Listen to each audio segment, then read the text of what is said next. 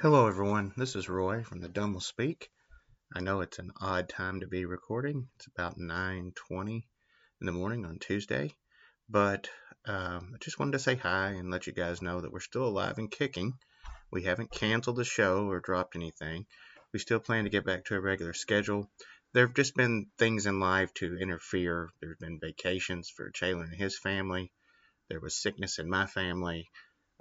And more importantly, about 3 weeks ago on a Saturday, we tried to record and my computer crashed.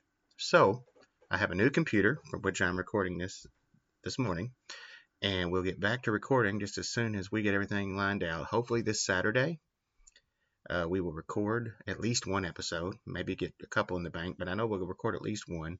It'll just be a catch-up, topical conversation, and then we'll get into some more theology, and we still have some interviews in the future that we plan to do. So stick around, stick with us, be patient, and I hope you will enjoy what we have coming in the future.